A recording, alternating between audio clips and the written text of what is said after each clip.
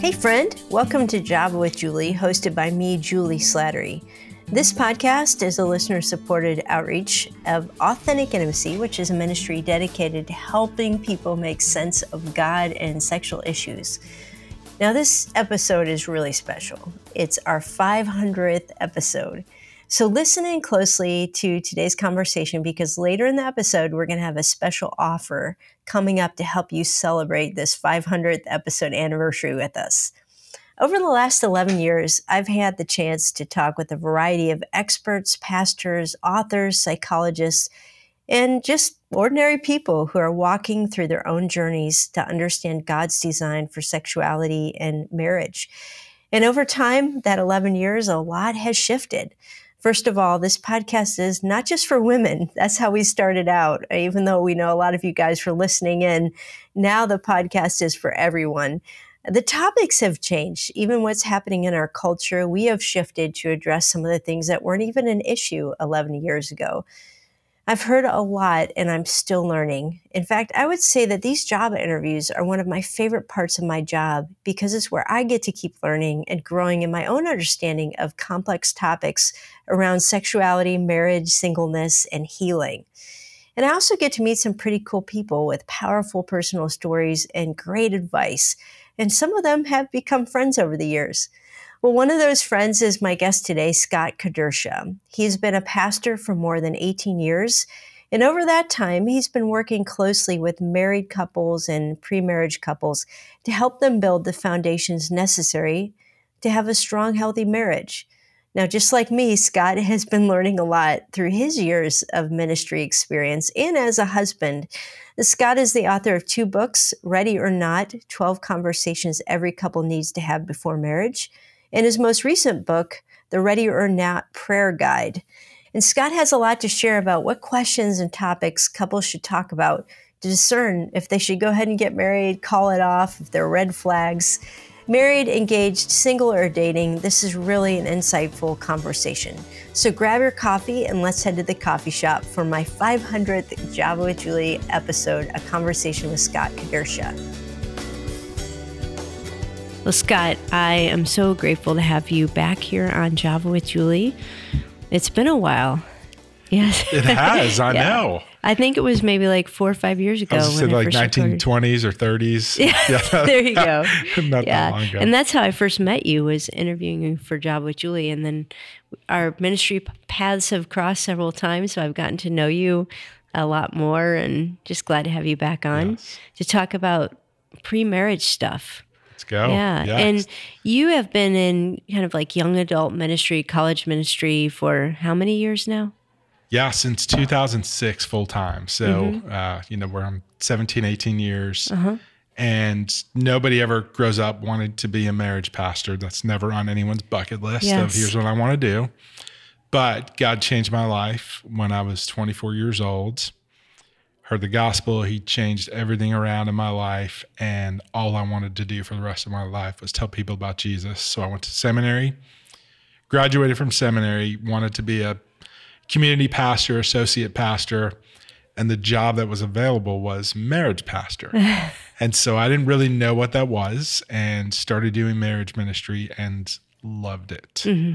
Loved it. So I started worked at a church in Dallas for 14 years, Watermark Community Church, and got to work with our mutual friend, John McGee, and learned so much, and moved to a new church 3-4 years ago, and I still get to do marriage ministry.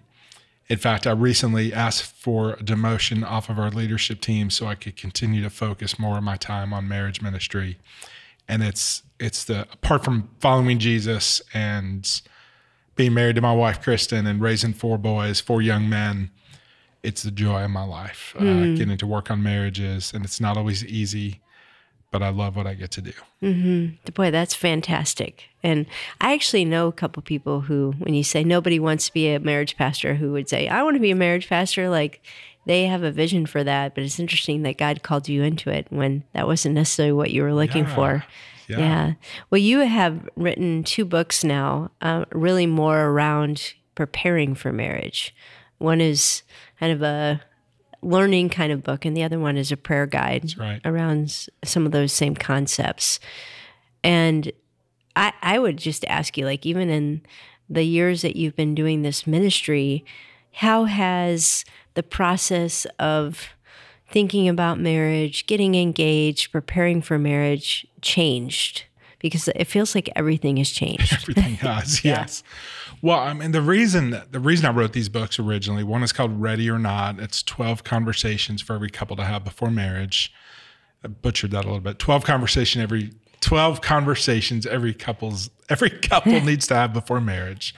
And I wrote it because I think the church has just not done a great job of rightly preparing couples for marriage. In fact, a lot of the material out there that churches use that are published by Christian publishers are filled with great tips and tricks on how to have a great marriage. 10 things you need to do, 5 conversations you need to have, but there's no scripture to back up what they're teaching. And, we look around and I go, the divorce rate is high, whatever it is, whatever the studies show, inside the church, outside the church. And candidly, I'm not surprised it's so high, even for Christians, because we're not preparing couples well for marriage. And culture is certainly not preparing them well. The narrative they're getting is, you get married to make you happy, and whenever things stop making you happy, it's time to move on to the next one. Or I think what we often see is we're not going to get divorced, but we're just going to tolerate each other. And we might be morally or biblically opposed to divorce, but we're just going to kind of suffer together and tolerate each other until one of us dies or both of us die. And I just think there's so much better for couples. And that's largely why I wanted to write this book originally, was to give couples a biblical, authentic, practical picture of what marriage looks like. And I think it's a beautiful thing. And one thing that I've seen continually as what's changed, one thing that really hasn't, is I think we continue to tell people marriage is hard and you're all going to die and you can't tolerate it. And it's like, you're too selfish for it. And, marriage is hard, marriage is hard, marriage is hard. We tell people that all the time. And I think we forget to tell them how beautiful it is as well. And so that's part of why I wrote both books, is really to help couples see what a beautiful thing marriage is. That's so needed. And one of the things that I think can happen also with people our age as we get older is I look at these young people, these young couples, and they're so young, like back then they weren't as young. That's right, yeah. But you almost also feel like they're not mature enough. They're not ready until we remember what we were like at that age. Yes. But when do you think that you're ready to even consider marriage? Yeah. Not just age, but are there landmarks that we should be looking for? That's a great question. And I think part of the problem we're seeing now is that more and more men and women don't think they're ever ready for marriage. And so that's why they keep pushing marriage off. And so the marriage age, is now 29, 30 for guys, the average age, or late 20s for women as well. And so people are increasingly moving away from marriage or cohabitating. They're choosing to never get married because they think they're never ready for it. And so I think I'd answer your question, how do you know when you're ready? Part of it is we're never ready. You can never fully rightly prepare for marriage, because marriage really is one sinner married to another sinner in a broken world. And so if you're waiting for the point for your sin to go away, for you to stop struggling, for you to have your finances in a good enough place, then you're never going to get there. And so in some ways, none of us are ever ready for it, right? None of us are compatible. As long as we're followers of Jesus Christ, that's the most important thing. But beyond that, if we think there's a certain point when we're ready, we're never going to hit it, because we're always going to struggle. We're still going to be two broken people trying to figure this thing out together. Have you ever met couples where you're like they're really not ready? I mean, nobody's ready, as you said, but are there benchmarks or certain things that say, okay, you at least have this level of stability and maturity? Or is it like, nope, just jump into it and you'll grow up together? Yeah, well, I think that's the importance of marriage prep. Yeah. And helping couples prepare for marriage, and what it is really to evaluate, am I ready? Is my significant other ready? Are we ready as a couple? just to get to a point of saying, hey, I really want to know what it is that I'm committing to. Yeah. And so part of the problem for couples is they don't really understand the commitment of marriage. They don't understand till death do us part. They don't understand, in sickness and in health, and better for worse, richer or poor. They don't have a concept of that. And maybe they can say the words, but they really don't know what that means. Mm-hmm. And so what we get to do as we prepare couples is really to help them understand what commitment is. And, the commitment that we're kind of signing on for when we say I do is to love each other sacrificially and selflessly in the same way that God has sacrificially and selflessly loved us. And so that's one of the things I'm looking for is do you have a right understanding of what you're committing to in marriage? Another issue I see is, if somebody's like actively engaged in sin. And so the one that, you and I always hear is, hey, I'm looking at porn now, but it's only because we're not having sex. Mm-hmm. And once we get married, then we'll have all the sex that I could really want, and I won't look at porn anymore. Mm. And so I always want to see like a level of sobriety there, that they're willing to put their kind of die to themselves and not just continue to give into their selfish desires through pornography, through masturbation. Mm-hmm. And so again, we're not looking for sinless perfection, but we want to know that there's a level of self-control that is going to prepare them really well for marriage. Mm-hmm. I want to know what other people around them think. And so what does your Christian community say? What do your parents or your close friends, are they excited about this relationship?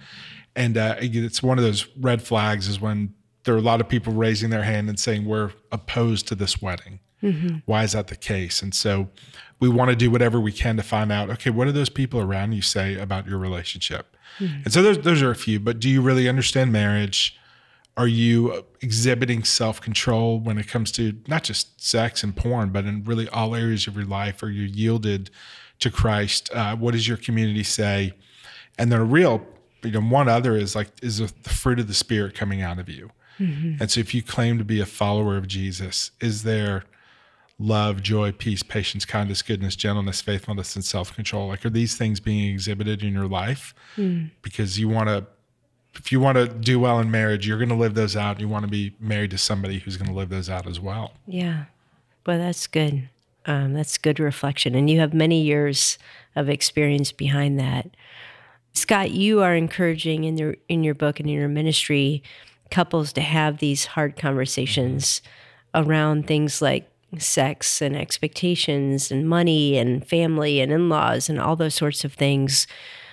I would say couples who have been married for decades sometimes don't know how to have those conversations, but you're talking about people that don't know each other very well yet and don't really have a ton of trust built up. Yes. And these are hard conversations to have. So let's just even talk about sexuality. How does a couple, whether you're young or not, just even begin to venture into that conversation, maybe even pre-engagement, to say, are there red flags here, and how do we share about that aspect of our lives? Yeah. Well, these are really difficult conversations. And if I can, I'll share a little bit of my story and then to answer your question. And so I have a really dark past sexually. I found pornography, when I was 7 years old, 7 or 8, and then full on addicted by the time I hit puberty when I was, 12, 13 years old, and just a long history of porn, masturbation, really living out everything I saw. And there are some things that are just, I'm not proud of. I wasn't a follower of Christ, but there's some things that I've done that, they're not listed in my Instagram bio. They're not things that I'm proud of at all. And before I proposed to Kristen, I wanted her to know all of these things. I wanted her to know what she was getting. I wanted her to have the opportunity to ask questions. And so I was careful about details, and I didn't give number of times and all the details of what we did and what we were wearing and where we were. I don't think that's helpful, but I did share details of kind of what I wanted her to know about my past so that there wouldn't be any surprises. And she did the same. Her list wasn't nearly as long as mine, but she's broken too. And this fact, I love when you talk about this, Julie, is that there's not like a category of broken and not broken. And if we're comparing our lists, quote unquote, lists to each other, I'm a lot more broken than she is in the world's eyes, but we're both really broken. And so we sat down. It was such a sweet conversation. And I got to ask her forgiveness for the things that I've done. And she got to ask questions. And I knew I was about to propose to her. And I knew that there was nothing that would be hidden from her, that she had full access to the things in my life that are dark and ugly that I'm not proud of. And I wanted her to know who she was going to marry. And so that's the way we approached it is, before we made the commitment, before a ring was on her finger, I wanted her to know, and she wanted me to know about her past. Now, not every couple is going to handle that conversation that way. I know some people who have said, hey, the past is the past. You're forgiven by Jesus of your sin. I don't need to know. I know who you are now, and that's all that matters to me. And I think that's great. If that works for them as a couple, I think we have to examine the motives of why do we want to know about somebody's past. But the most important thing is that we really understand that we're forgiven by Christ, and his shed blood has covered all of the sin. And whether I'm a virgin going into marriage or not, whether I've looked at porn or not, the most important thing that you need to know about me is that I'm a follower of Jesus Christ, forgiven by the blood of Christ. And this is who you're getting, as somebody who's broken, but who is grateful for who Jesus is. And so I think that's such an important conversation, but just under the umbrella that there's no condemnation for those who are in Christ Jesus, Romans 8:1. And then also the flip side of all that is that there are consequences for sexual sin. I think of, 1 Corinthians 6:18 of, flee from sexual immorality. All other sins a person commits are outside the body, but whoever sins sexually sins against their own body.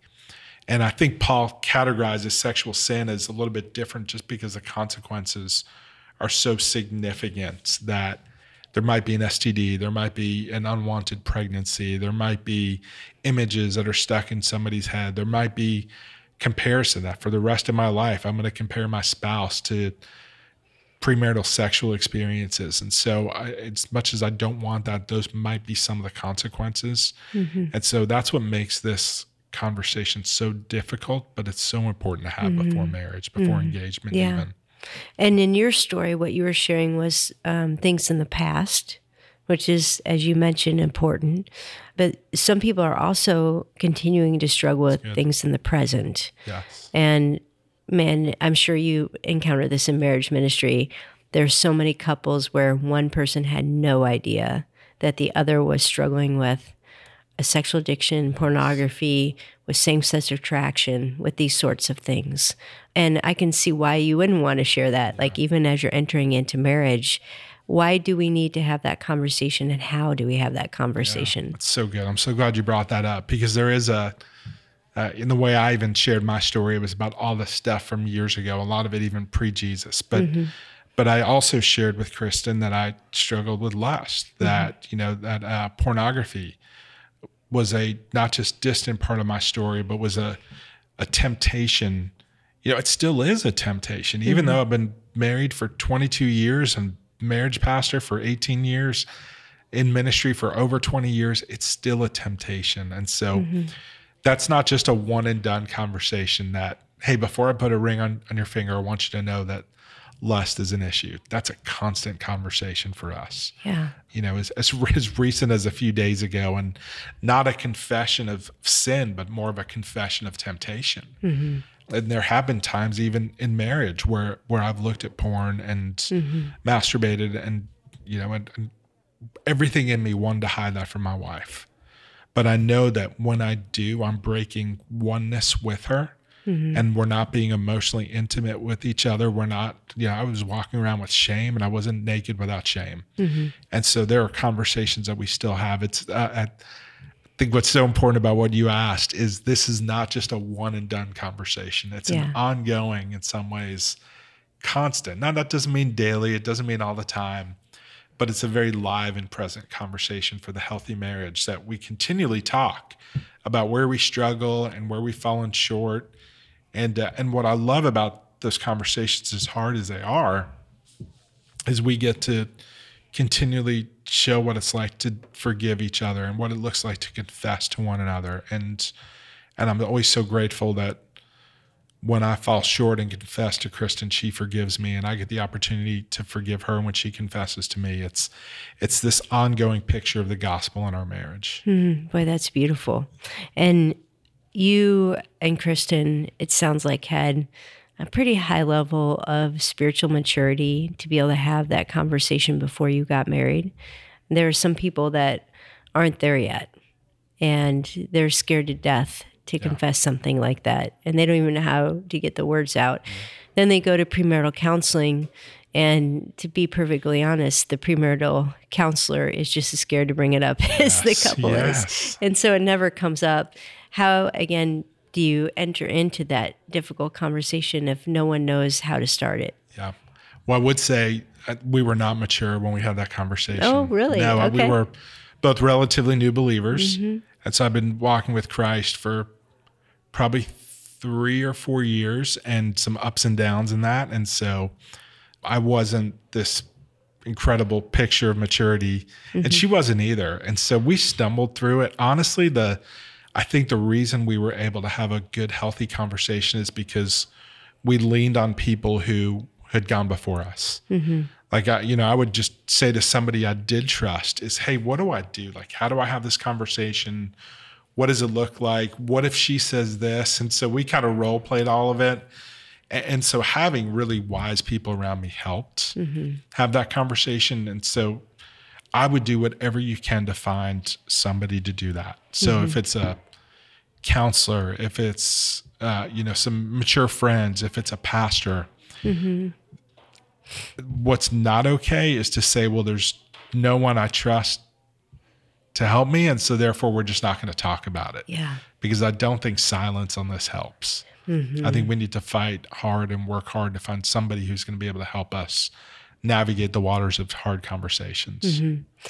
So a couple gets engaged, they plan their wedding, which takes a lot of time and energy. Time and money and energy. If you were to say, here is my perfectly recommended plan of what you need to do between the engagement and the wedding, not just planning the wedding, but preparing for marriage, what would it include?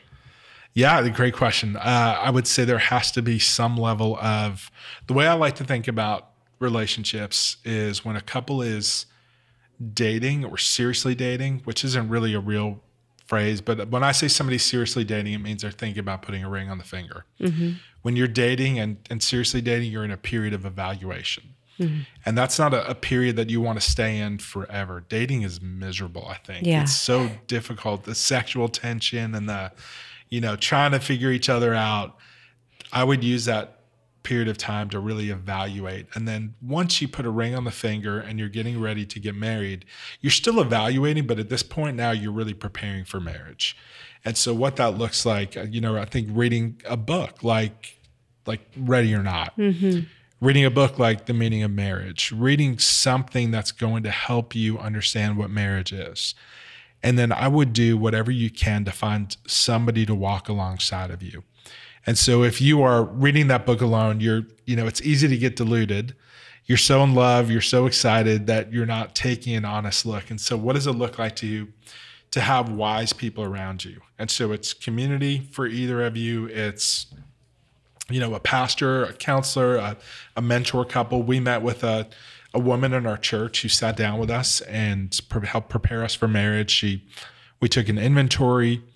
She shared a lot of hard things with us, and I'm so grateful. And so finding somebody who is going to help you prepare really well. And so good books, good mentors, good community.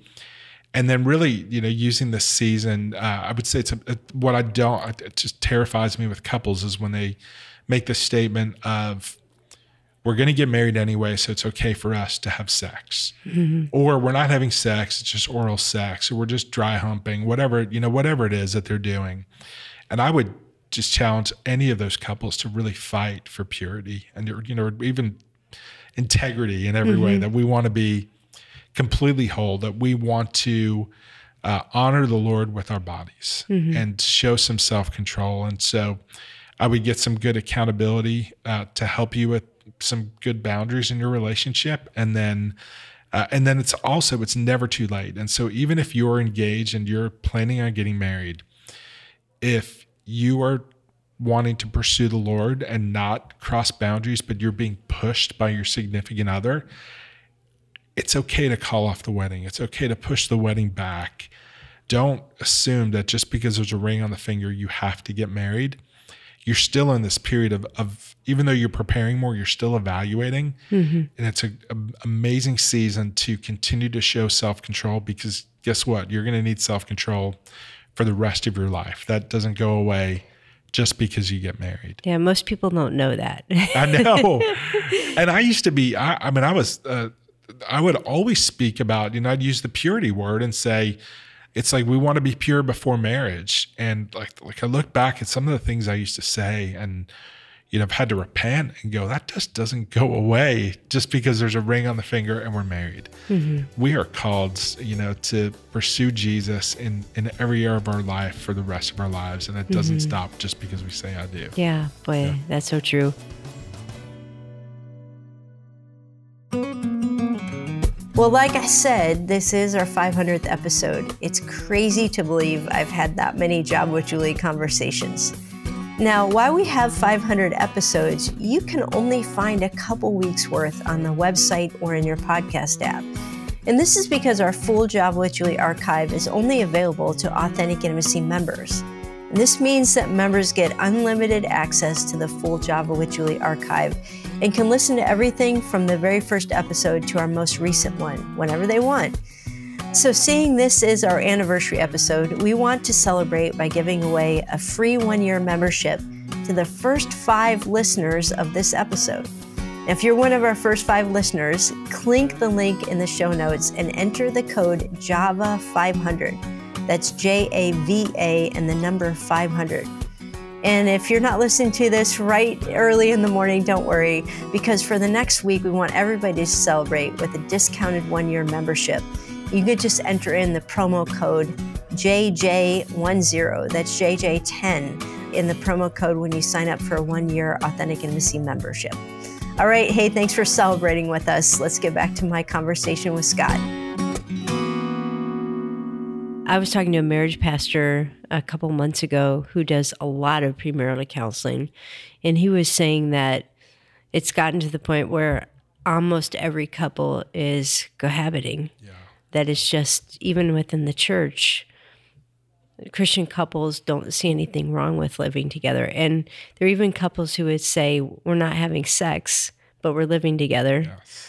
Talk about that and why that's become so common and why it's wrong. Yes. Or is it wrong from your perspective? Yeah, it's a great question. It's so prevalent now. And it used to be when I first started out, a couple's parents would say to them, we're not going to pay for the wedding if you're living together.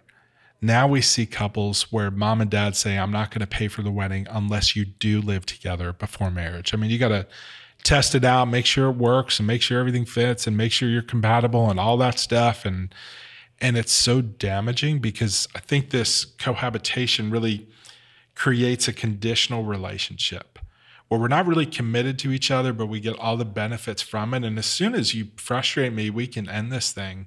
And so it becomes this conditional relationship. But Scott Stanley says that we don't decide to get married, we slide into marriage. And so because we have an apartment together, we have a dog together, and our name is on the lease together, we're not really going to choose to get married. We're just going to choose to continue to kind of slide into it because it's really inconvenient to split up and to mess up, and like who gets the dog and who gets the car. And so the dangers of it, the Bible doesn't specifically say, thou shalt not live together before marriage. And I think that's because it was so clear that wasn't God's design. The Bible doesn't even need to say it. Mm-hmm. And so what we do see is that Genesis 2:24, a man leaves his father and mother, becomes united to his wife, and then they become one. We see Ephesians 5:3 that there should not be a hint of sexual immorality among you. We see 1 Corinthians 6:18, flee from sexual immorality. 1 Thessalonians 4:3, it is God's will that you would be sanctified or set apart sexually. We see Hebrews 13:4, the marriage bed is to be pure and undefiled. Think of John 4, Jesus with the woman at the well, and he says, you've been married 5 times prior, 5 or 6, 5 times prior. And then he says, the man you're living with now is not your husband. And it's not like he high fives a woman and says, way to go. It's very clear that this is not the best decision in their relationship. And so I understand why people live together. It seems in worldly wisdom, the cultural narrative would say that's the smart thing to do. Even family, friends will tell you to do it. Everyone seems to be doing it. And I always want to challenge couples, just be different than the pattern of the world. And even though it might seem like that's the wise thing to do, what would God have me do?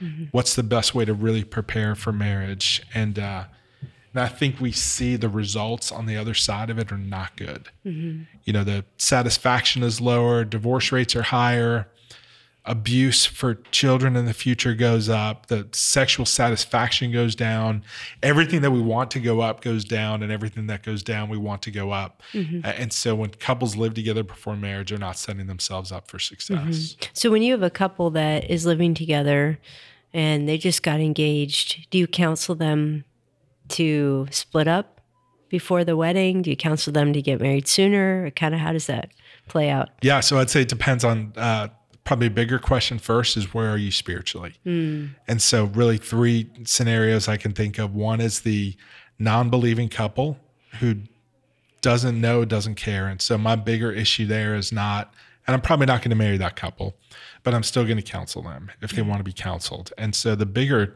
need is not to get them to move out, but I want them to know who Jesus is, and I want them to know the love of God. And so one is sharing the gospel with them before we even talk about cohabitation.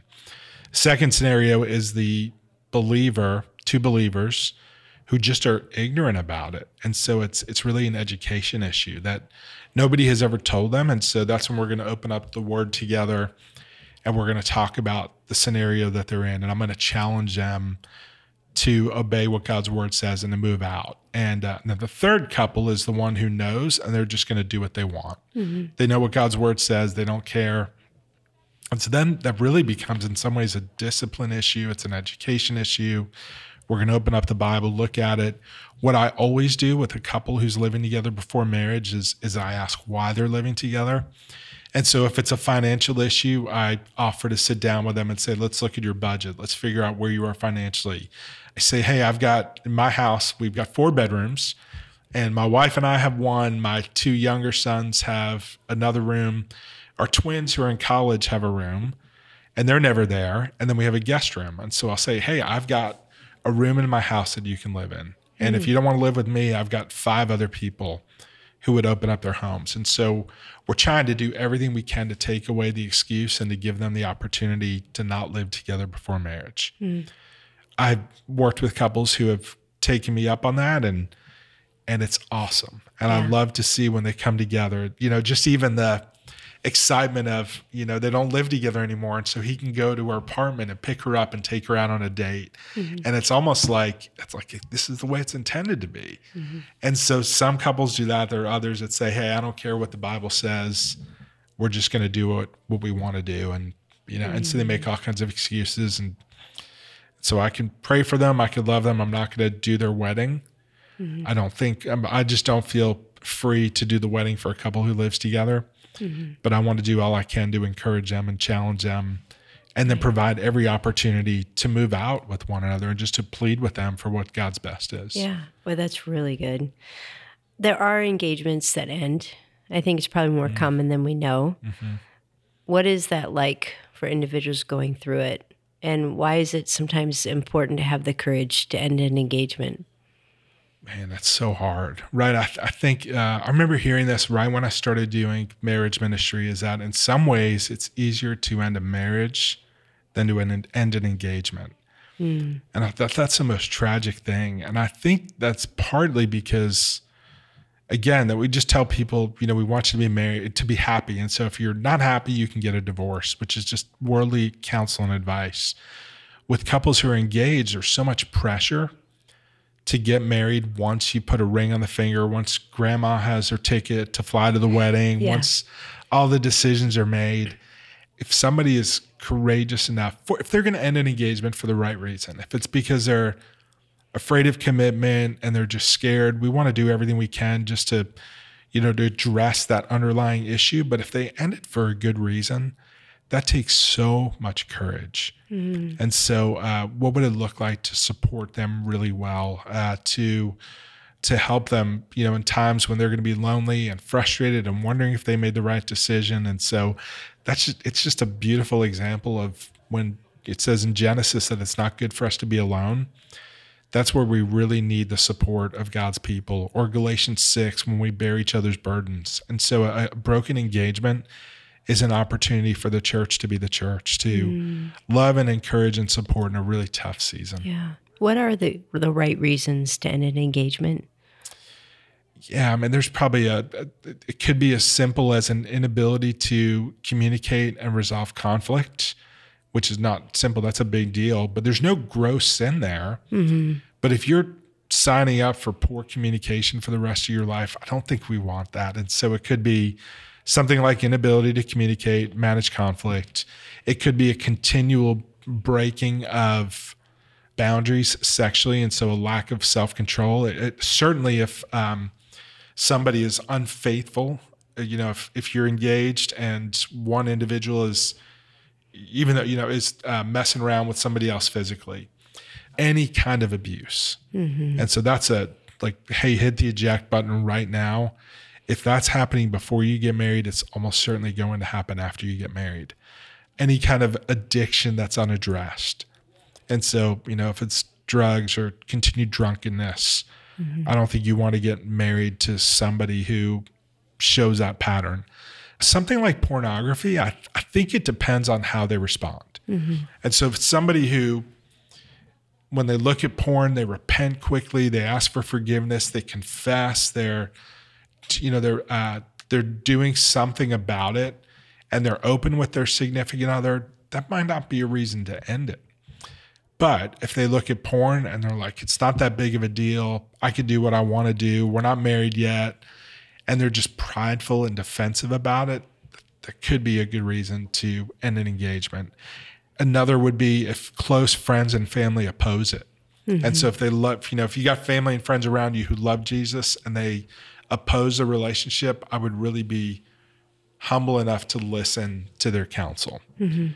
I don't know. What would you add? Yeah, I think that's a great list. I'm wondering, about other situations, like you talk about a family opposing the match, but there are situations where it's like you get into wedding planning and the families hate each other, the mothers hate each other, or, I think especially when it's a chorus of people saying we have concerns versus maybe somebody very powerful, influential in the family, not wanting to let go of a child or things like that. And there's really family conflict. Yeah. That would be one of those things where I'm like, well, do you still get married? Or is it just like, no, we've got to be aware that this is going to probably be an ongoing battle in our marriage, but it's worth fighting for.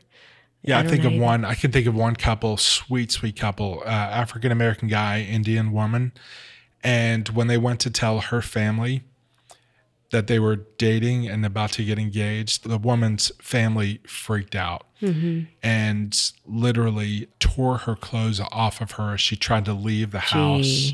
Wow. And the only reason they were not in favor of the wedding was because she was going to marry a black guy. Wow. And everyone else around them was in support of their relationship. Great community around him, great community around her. His family was in full support. And it was a cultural and religious issue that blocked the relationship. And then the cool thing about that couple is that they're married with multiple kids now. And my friend, the guy has loved his wife so well that they actually now have restored relationship with her family. Wow. That they've seen that even though the color of his skin was not something that they were in favor of, they saw how well he treated their daughter.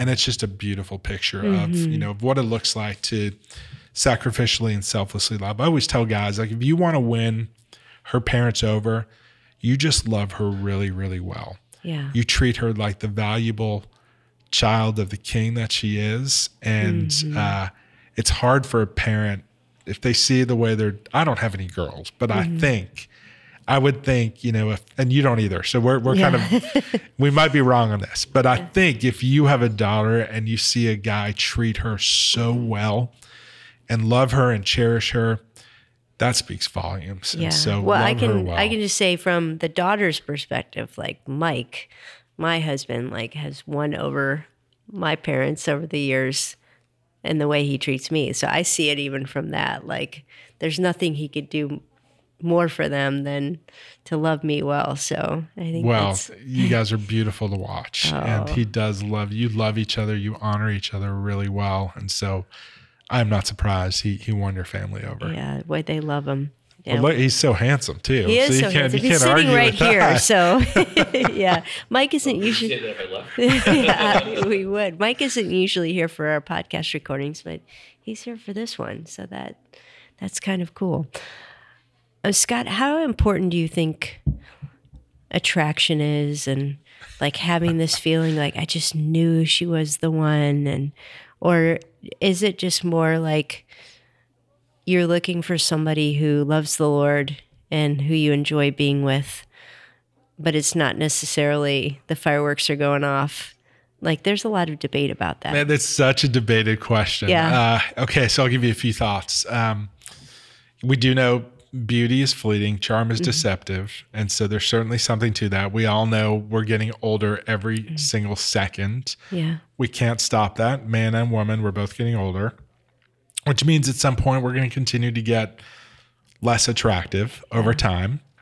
Marriage is a long-term deal. It's not just a short-term, and so we're all going to become less attractive over the years. And so you don't want to get married just for attraction because that's going to go away.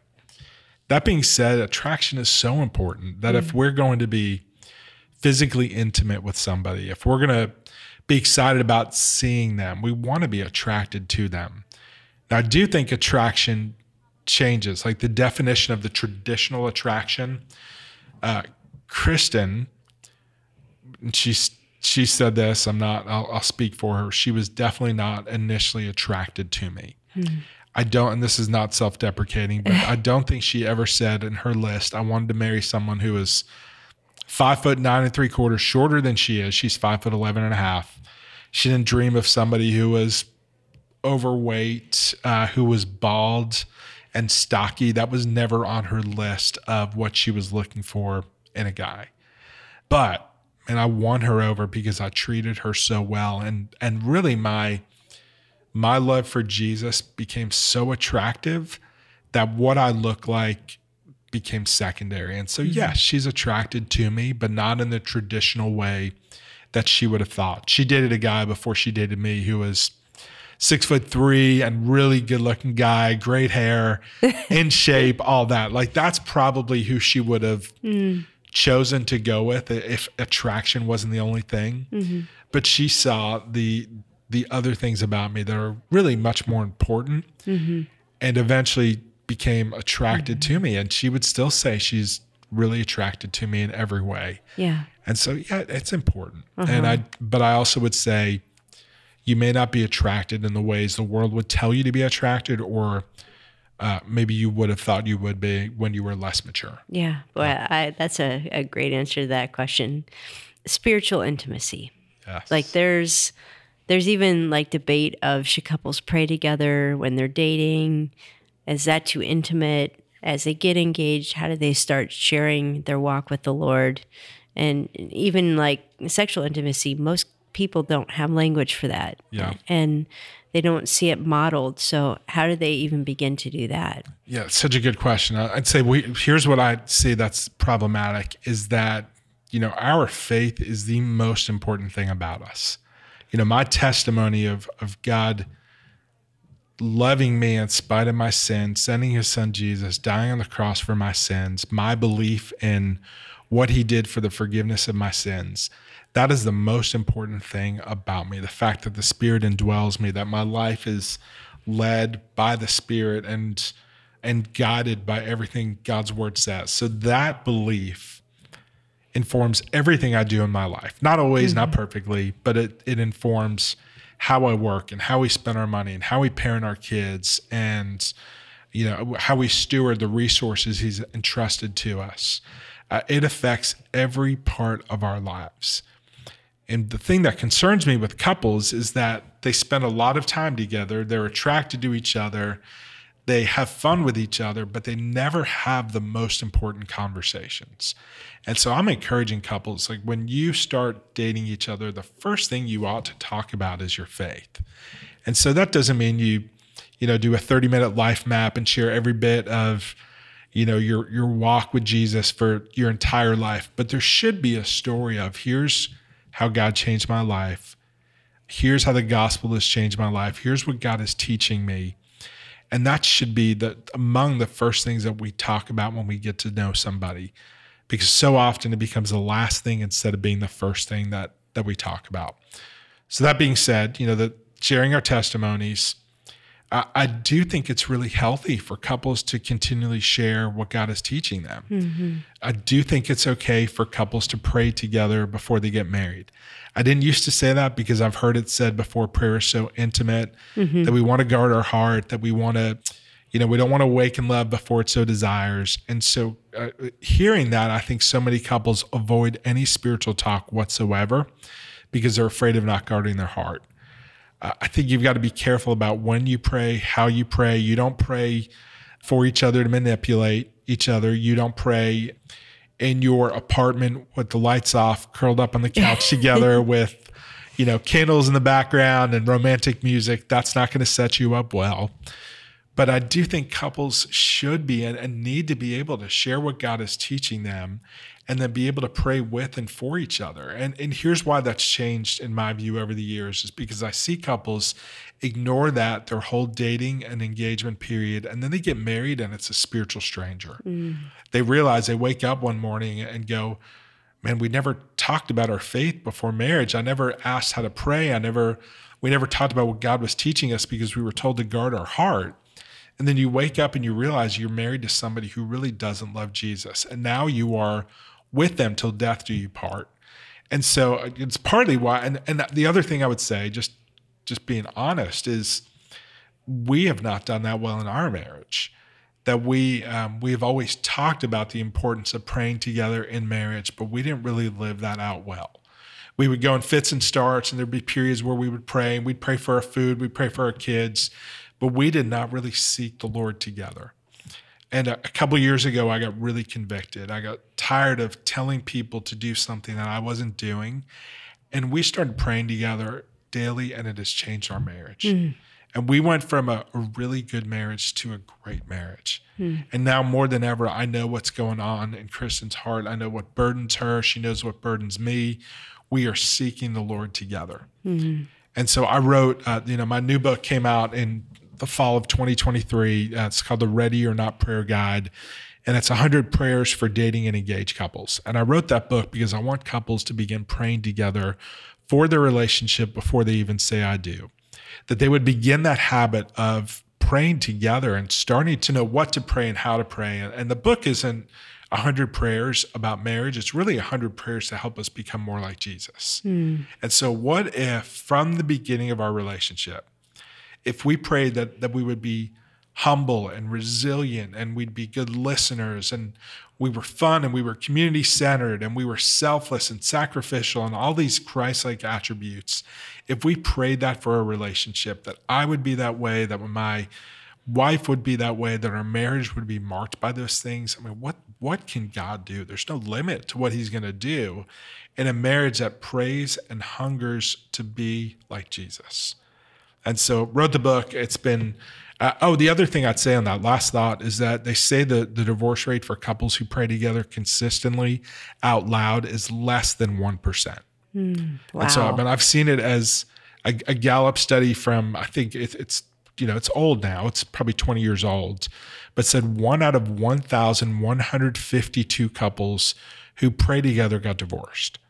And so I don't think that's consistent now. I don't think it's that same number, but if the divorce rate goes down because we pray together, and I don't know if it's something that God does in the couple who prays, or it's a type of couple who prays together.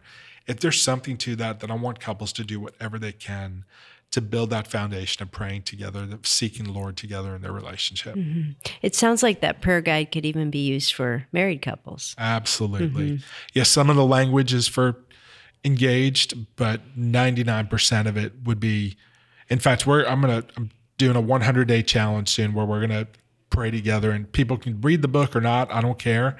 But for 100 days, I'm going to challenge people to pursue Jesus together in their marriage. And it's not just for dating and engage. That should be for every one of us, that we would continually seek the Lord together.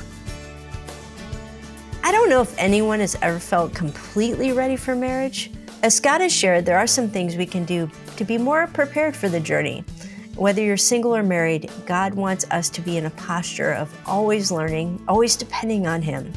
And so when you hit those unexpected challenges, it may not be because you weren't ready or you didn't marry the right person.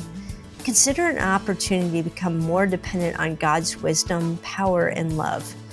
Now, if you'd like to learn more about Scott, we've linked to his website and both of his books in the show notes. As he said, his new book on prayer is great even if you're already married, so go ahead and check it out. Well, friend, that's all I have for you today. And if this episode blessed you, would you take a minute to rate this podcast and leave a review? Reviews really do help other people find our ministry, and we want more people to know about God's love for them and His design for their sexuality. Hey, thanks again for joining me, and I look forward to being with you next time on Java with Julie.